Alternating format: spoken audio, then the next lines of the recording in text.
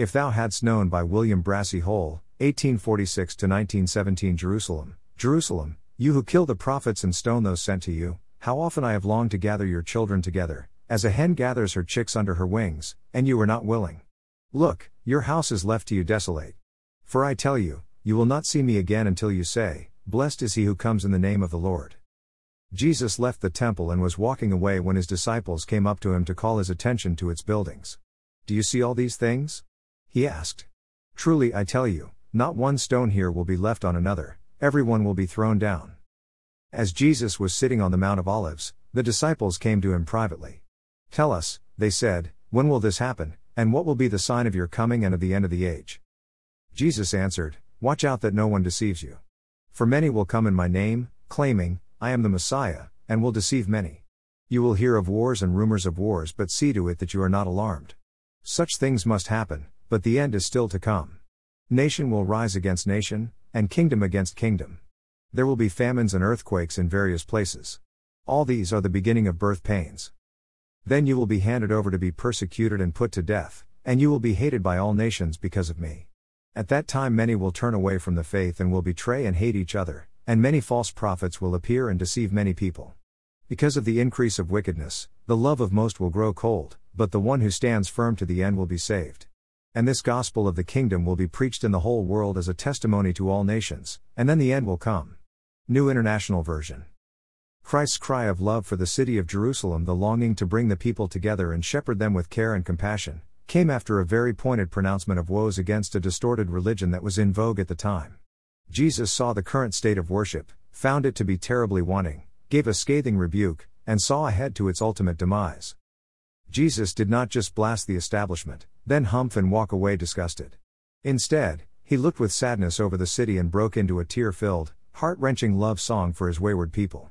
Jesus was both angry and sad because of his deep concern for all people to know the true worship of God and to find their ultimate purpose and meaning in him. And Jesus wept statue in Oklahoma City, Oklahoma. Any religious fool can rant about the ills of the world, ungodly persons, and defective institutions. However, it takes a person with the heart of Jesus to weep over it all and follow him into suffering on behalf of others so that they might come to the peaceable kingdom of righteousness. If our hearts are not unraveled over the sin and injustice of the world, we are in no position to rant about anything. That's because grace and mercy is the currency of God's economy. Thus, we need to repent like we mean it, pray as if our lives depended on it, and proclaim the good news of Christ as if there is not a tomorrow. In a results-driven culture, congregations want clear strategy plans for ministry. Yet, a group of people can implement the best of ministries and still not realize their well-laid plans. If Jesus didn't see what he wanted to happen come to fruition in Jerusalem, then I'm not sure how any of us can always expect success in ministry. We may fail in many ways, but let us not fail to weep over our communities and neighborhoods and long for them to know Christ. It's okay that neither every ministry goes as planned nor every person is blessed by what we do.